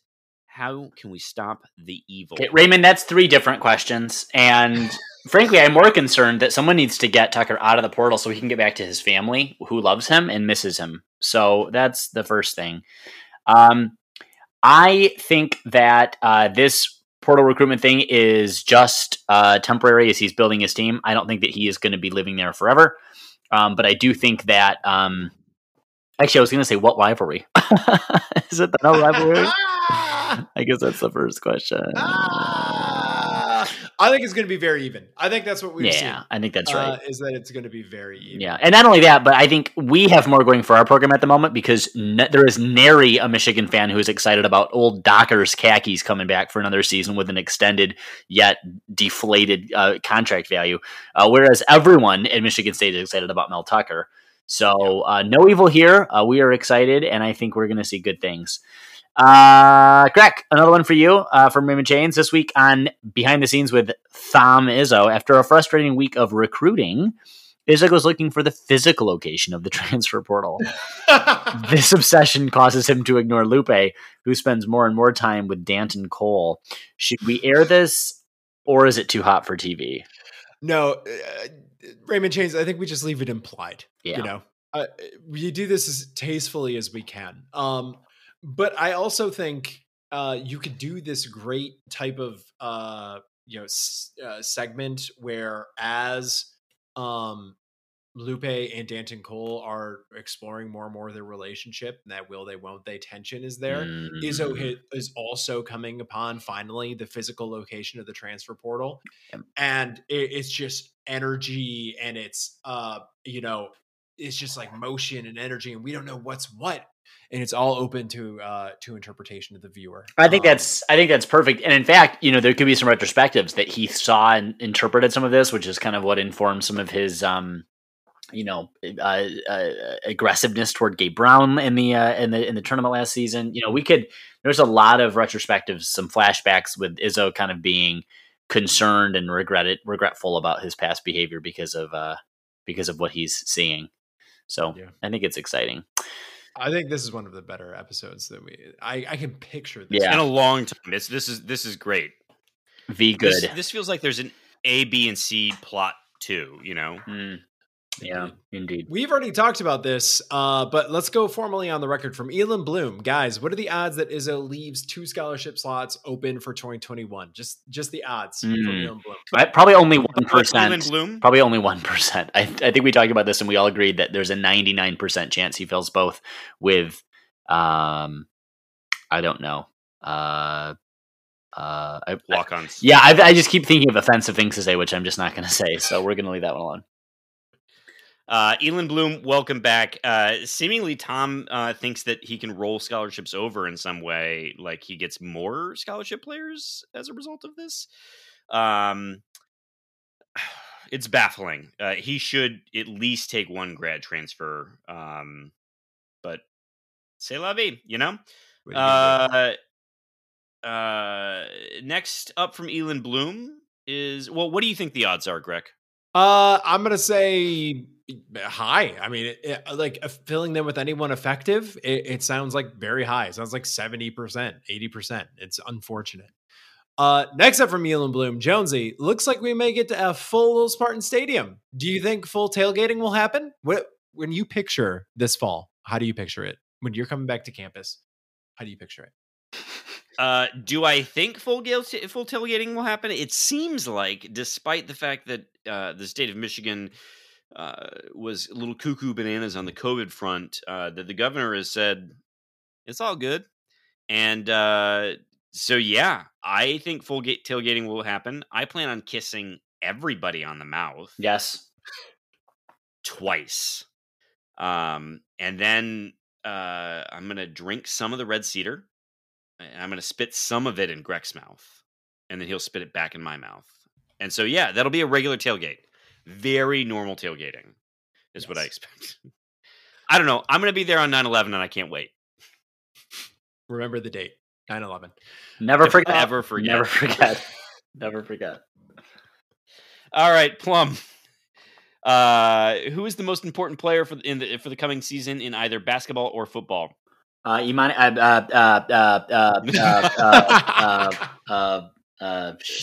who's the most important football player or basketball player? You've got to pick one. Oh, it's hard to follow that up. I mean, it's Tyson Walker for the point guard, right? I mean, the team is finally going to have a point guard. So we don't know who the quarterback's going to be in football. We have a vague idea who the running back's going to be. It's hard to point at one player on the defensive side of the ball. So I'm going to go with point guard in basketball, especially after the season that we just went through. Next up from Sort of Like Tom, Plum. Now that CDC has freed us vaxxed folk from the tyranny of mouth coverings, give me a creative way to repurpose your mask stash. It's great toilet paper. Really, really great toilet paper. And just try it and you'll see. Reusable, much more environmental.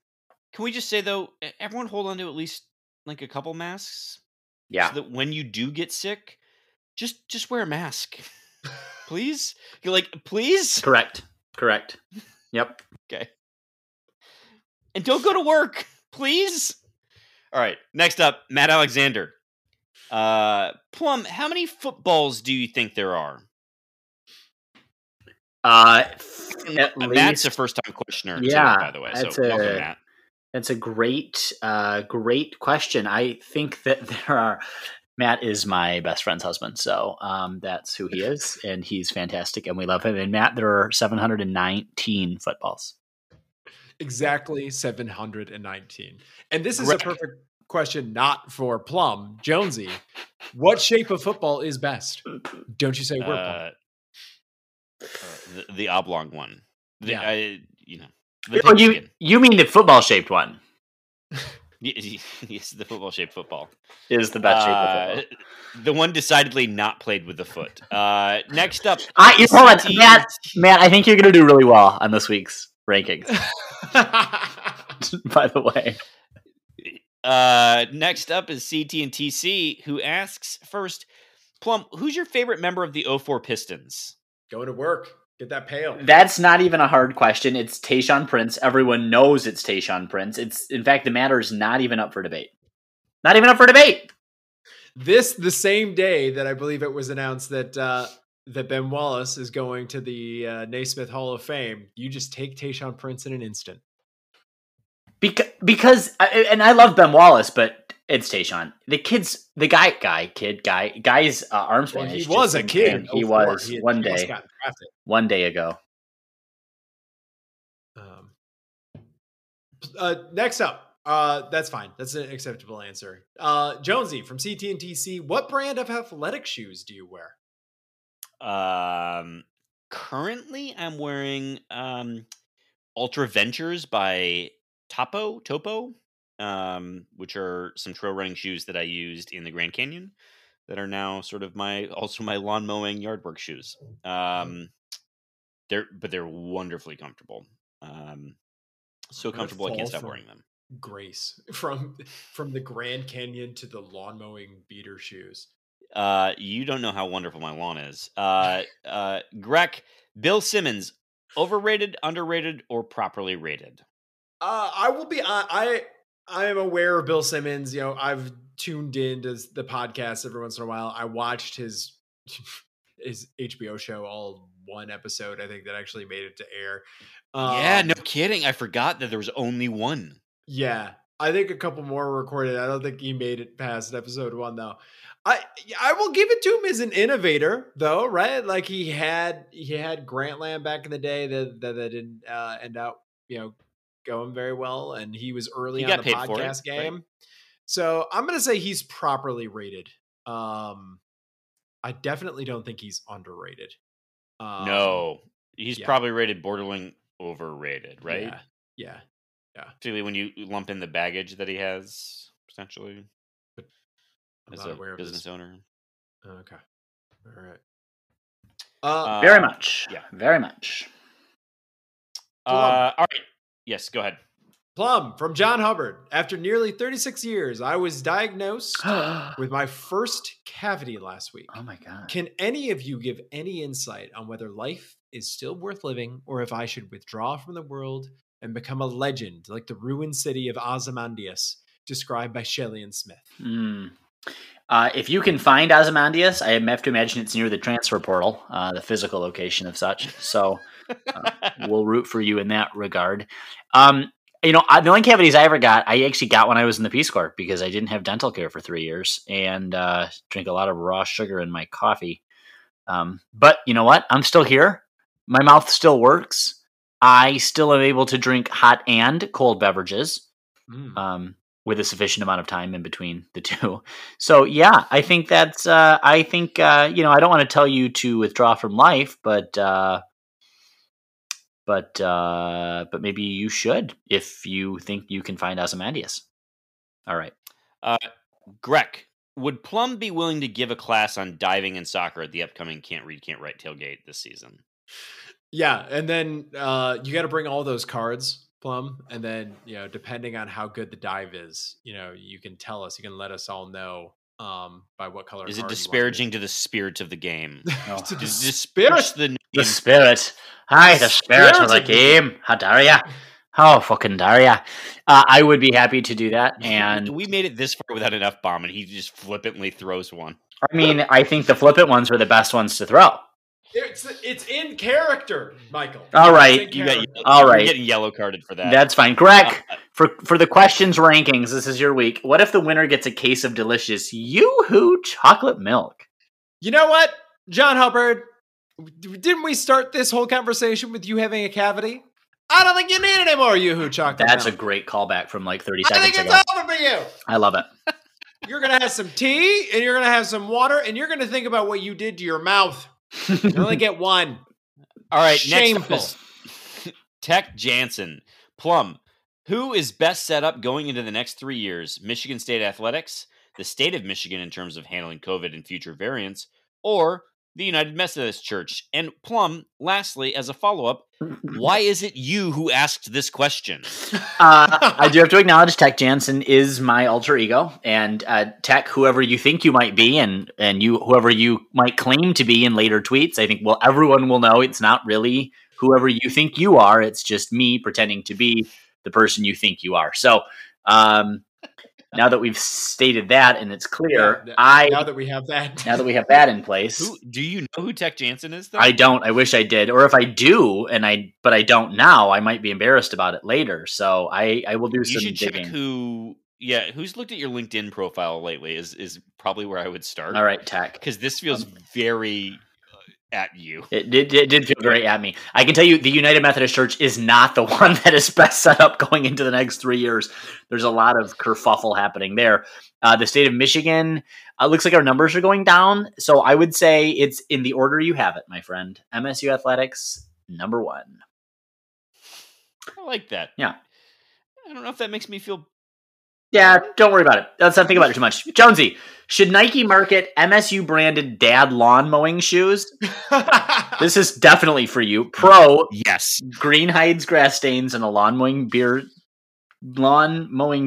can transition into a neighborhood tailgate. Con, does New Balance have a monopoly on dad lawn mowing shoes? That's great. That's a great question. Love this question. But Tech, here's the thing. If they have a monopoly, I've shrugged it off. I would buy some lawn mowing shoes that had a Spartan helm on them. Absolutely. Is it because you're a cool dad? I mean, did you have to ask? Good point. Good point. All right, Greg, who's been the best MSU homecoming parade grand marshal? I couldn't tell you who they are. How dare you? So I'm gonna go with Kermit the Frog.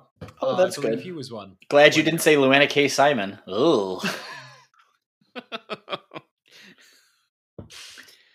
We'll take Kermit. Do you know any other ones? I do. Don't. Yeah, my friend Tyler Oakley was the Grand Marshal a couple years ago. Do you think that's who Tech Jansen is? I am confident it's not. Okay. This pod has to be one of the only things I can guarantee you that Taylor has never heard in his entire life. So that's got to be a thing. All right. Next up, Verbose Dutch. Do you have any tips for someone buying a house and selling their current house? Yes! Call Brandon Sands. Brandon with an E, Sands with a Z. Do we get extra money if I plug this in the Twitter questions too?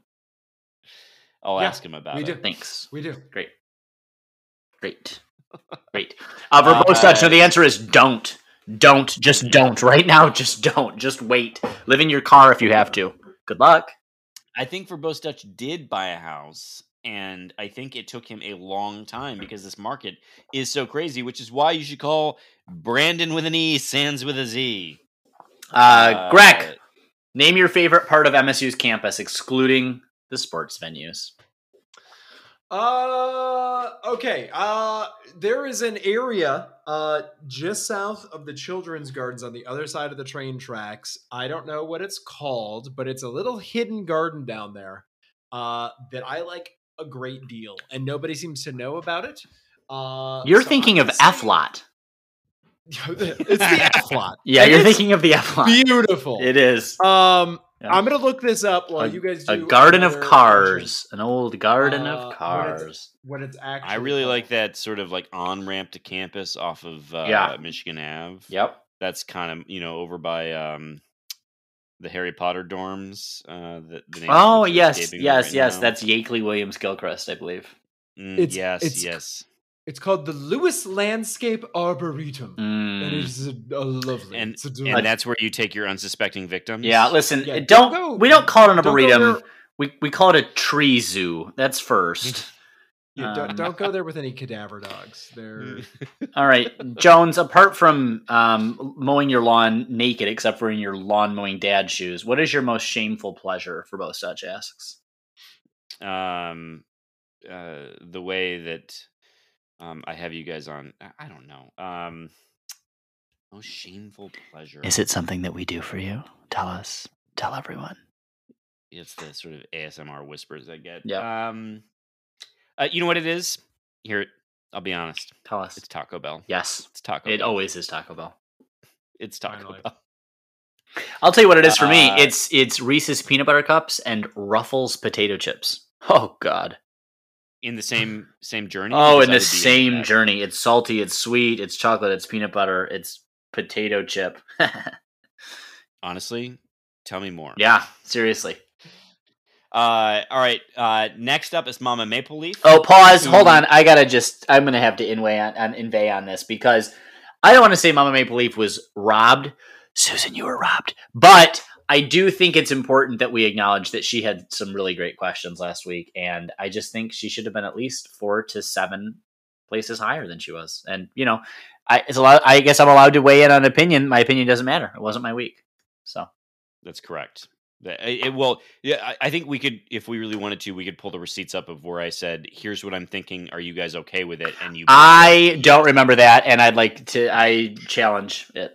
Strike it from the record. All right. First up from Mama Maple Leaf is, in light of the recent U of M report, forfeiting a question for submission of a PSA from the rape, abuse, incest.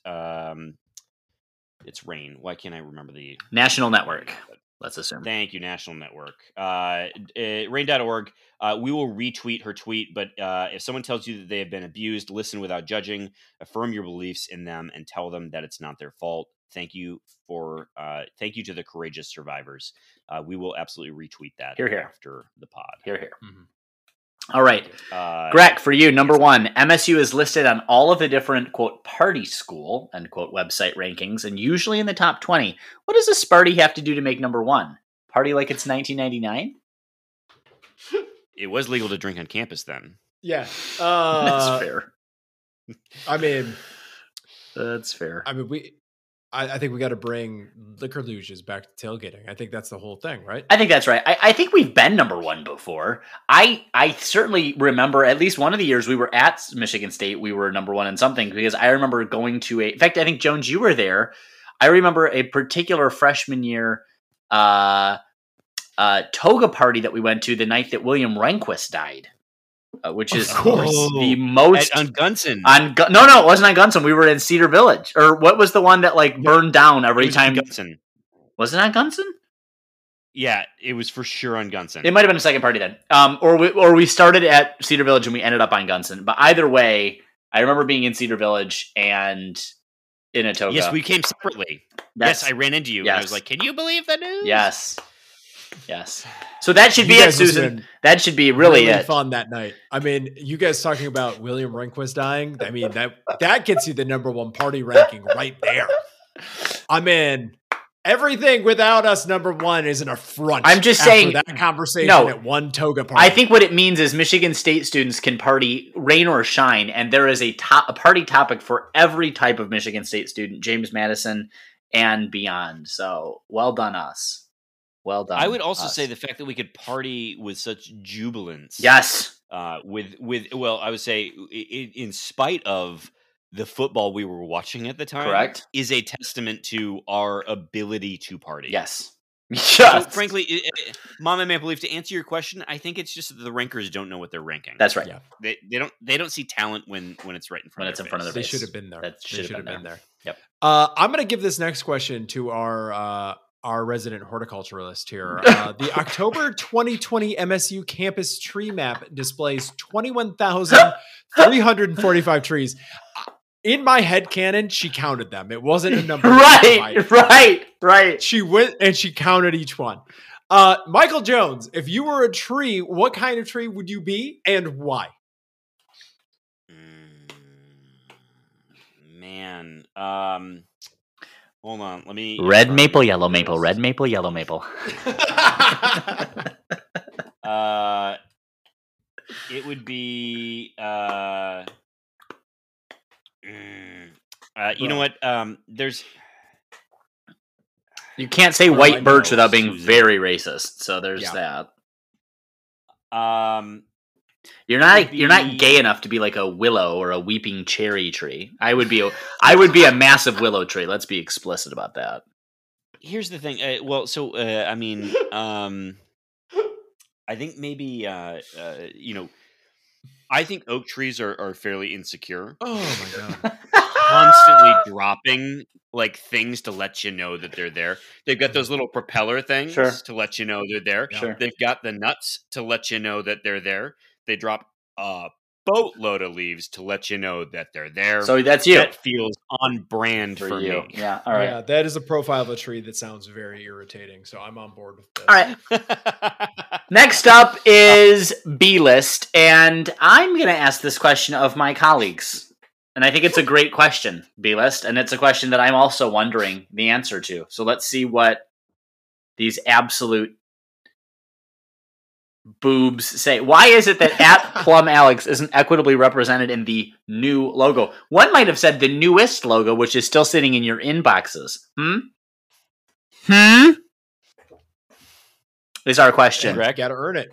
You gotta earn it. That's what I'm gonna say. We're going to need to see a little bit more out of you. We'll see what happens after your next performance review. All right. I mean, you just can't expect to show up at a drive-through window and shout your takes on things and be included. You think just because people can understand what you're saying this week, all of a sudden you get the better logo treatment? Unlikely. You guys, the listeners don't understand that Kevin and Mike filled my head that my microphone was somehow suspect in giving feedback noise, so that for several weeks I had to participate in this gander in a less than high quality mechanism, not because I wanted to, but because I was bullied into it. I was misled. Sir, this is a Wendy's. All right. This I've been reading ahead while he's just blathered on. All right. And I think this one's perfect for Jonesy because you've probably already fantasized about this. The lights slowly flicker on at the Breslin practice facility. Izzo and Tuck walk onto the court. Who wins the ensuing game of 1-1? 1-on-1, you mean? Whatever. That's what I said. What did you hear? Oh, I thought you said 1-1, as in they were shooting foul shots. Because I will say Tuck's winning 1-on-1. I will say if it's a game of horse, Izzo's got that. Dude shoots like 90+% from the free throw line. Mm-hmm. I think Izzo's got horse. That's my take. But Tucker, 1-on-1. I mean, Tucker's got 1-on-1. Yeah. Izzo's gonna be like, "Where's my help side defense?" And it's 1-on-1. Izzo. All right. Next up, this is a Plum question. Oh yeah, this is perfect. Oh, Lord.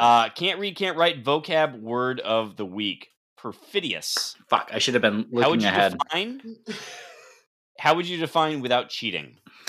Let's go. I think it means like nefarious or conniving, doesn't it? Like. Let's find out. Lord knows I don't know this. Perfidious. I assumed it had something to do with scent. Deceitful and untrustworthy. Hey, that's close. Oh! That's close. You're in the neighborhood. That's close enough. Can I have? That tells me that you know it contextually. Yeah, I could. I would understand it in a book, but I wouldn't include it in my own sentence. Ha! Mm-hmm. You did more reading in college than I did, which is funny because I still don't know how to read. No. So be it. Or right. All right. Next up is Mike Jones, not me. Oh. This is another buddy. For Plum. Hey, Plum. Yeah. Thanks, Plum. Honestly, thank you for promoting the pod. For Plum. Plum, I want your best red card story. I don't know my best. I will say my most recent was a men's semi-pro game a couple weeks ago, and a guy fouled a guy, and the guy that got fouled... Did you leave 1 star for the Uber driver? Yeah, I did, actually, and he might have been too. That's a different story. Anyway, he tackled the guy fell down and was laying on the ground because he got hurt, and I'm like, it was a foul. It wasn't a card. It was a foul. So I called a foul, and his momentum kind of carried him, and he... instead of jumping over the guy who was on the ground, he actually stomped on his lower back. And it's one of those things that happens like in a half second, and I was just close enough, and I caught it right in my line of vision, and immediately red carded the guy. And if you want to see more about that, you can look on my Facebook. Because someone took a picture of it. Someone was at the game and took a picture of it, and there's a great picture of me giving a red card. And it's a great red card. You look very powerful. It's the mustache. It's mostly the mustache. Speaking of which, also with that stash, which is fabulous, by the way, it says not this Mike Jones, but the other Mike Jones. Do you feel more powerful on the pitch with the stash? Yes. Also, you blew a corner kick call at the 9-minute mark Saturday night, but I'll let it slide this time. Okay, don't let it slide. That corner kick call was not my call. I was the assistant referee on that match. The referee had the angle. It was on his side, and I followed his. This is for a listener for 1. Yeah, sorry about that. All right, last up from Mike Jones, not me. Since landing Powers Warren via the portal, will Kevin Warren finally cater to us rather than screwing us like Delaney did all the time? This is our chance. This is our chance, Powers. We're going to need you, buddy. Put in a word with Dad. We're off to a good start, though. Do you think Powers gets a start? Like, do you think he gets a start inexplicably? Oh, for sure. He's going to start against, the University of Northern South Dakota at Hoople. I have a question, though. Is there a good example of a time that Delaney kind of horsed us good that you can think of? I mean, we don't have enough time. We're already what's our runtime right now? Like, do you want the 5-hour podcast? Well, Plum, do you want the 7-hour podcast? Yeah. You want the Snyder cut? I'm a very lonely person. Me and Yali just listen to these things on repeat. So that's all I have. All right. But we should actually get into some Delaney hate sometime. But he definitely had his favorite 2 universities, and they weren't us. Penn State and Minnesota. Yeah. Dan Hellpepper asks, favorite local band while you were in school? Greg, this is for you. Dan does shout out the Parka Kings. Parka Kings. Is Electric Six a local band? There was a little too regional, I would say. I think the local band for us during our time there was the Hard Lessons. Yeah, the Dirt Bombs were also very good. Also a regional band, though. They were Detroit. They're just always around. I'd like to give a call out to Small Parks, my brother-in-law's band, which was I think it played in East Lansing a bunch of times. So you're welcome. I'm gonna take my own question here. Should we ask, or should we speculate what the genre of music is that the Parka Kings make? Ska. Definitely ska. Oh, yeah. Yeah, Dan Hellpepper out here skanking to the Parka Kings for sure. I'm going to actually assume that I'm going to take the name on face value and say that they're actually... Oh, that makes me happy. Sorry, I had to Google them very quickly. I'm going to ask this question of my fellow podcast hosts because it's about food, so I have no place answering it. Gentlemen, favorite homemade sub? I don't make homemade subs. I like tuna fish sandwich. I like a tuna fish sandwich a lot. Is that good? No, that was a bad answer on every level. Okay. All right, Jonesy, was the classic Izzo sign, if you can read this, you're not Brett Petway in bad taste?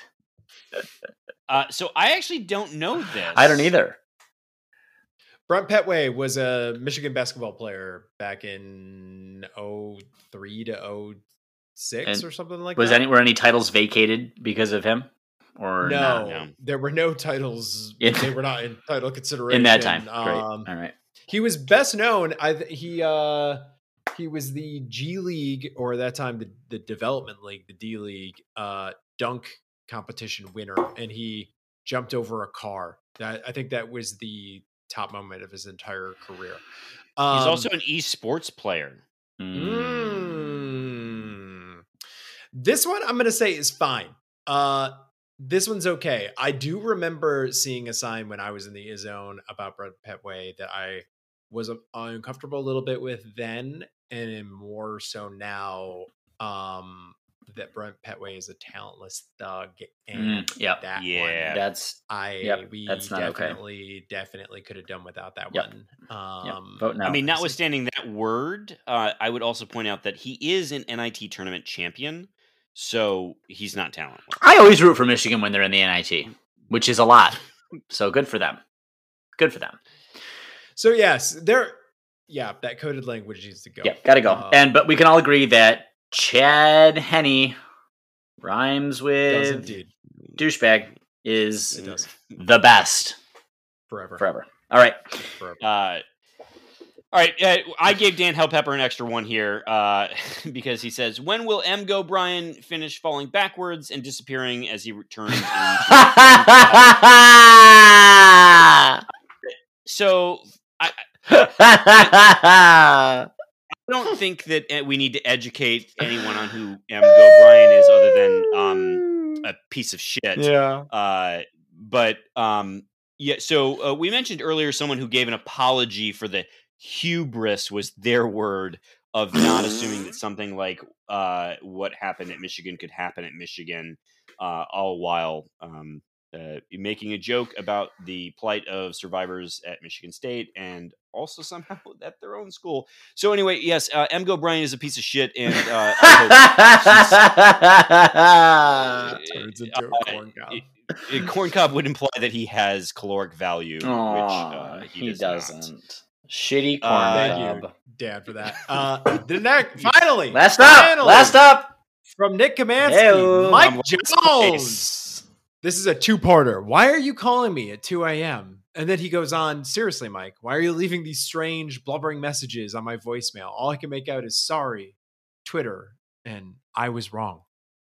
Nick, I don't say this lightly, and I'm not a professional who can tell you when you need to seek help, but you need to seek help. Maybe it's the other Mike Jones. Yeah, maybe he's got the wrong one. He's got the wrong one. Yeah.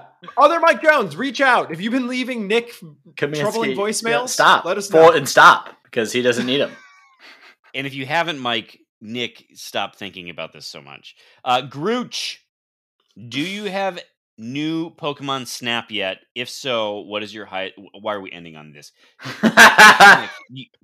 Nick, you wanted to come in last again. If so, what is your highest score? Mine is still a Bidoof.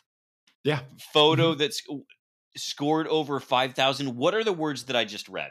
You know. Don't pretend you don't know. No, I honestly don't know.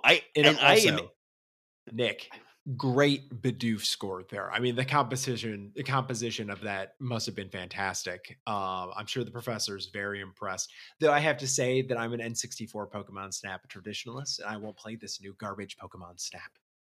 I feel like a Bidoof for just listening to this. Bidoof! We are all Bidoof this day. And Nick, hey. I just want to say thanks for not giving me a question. I'll remember that next week. So when it comes back around. Yep. It all comes back around. Nick, let's end this because if we end now, we are sub 2 hours. So gentlemen, it's been a wonderful week. And thank you everyone for listening. Guys, go green. Go white, boys. Go white, gentlemen.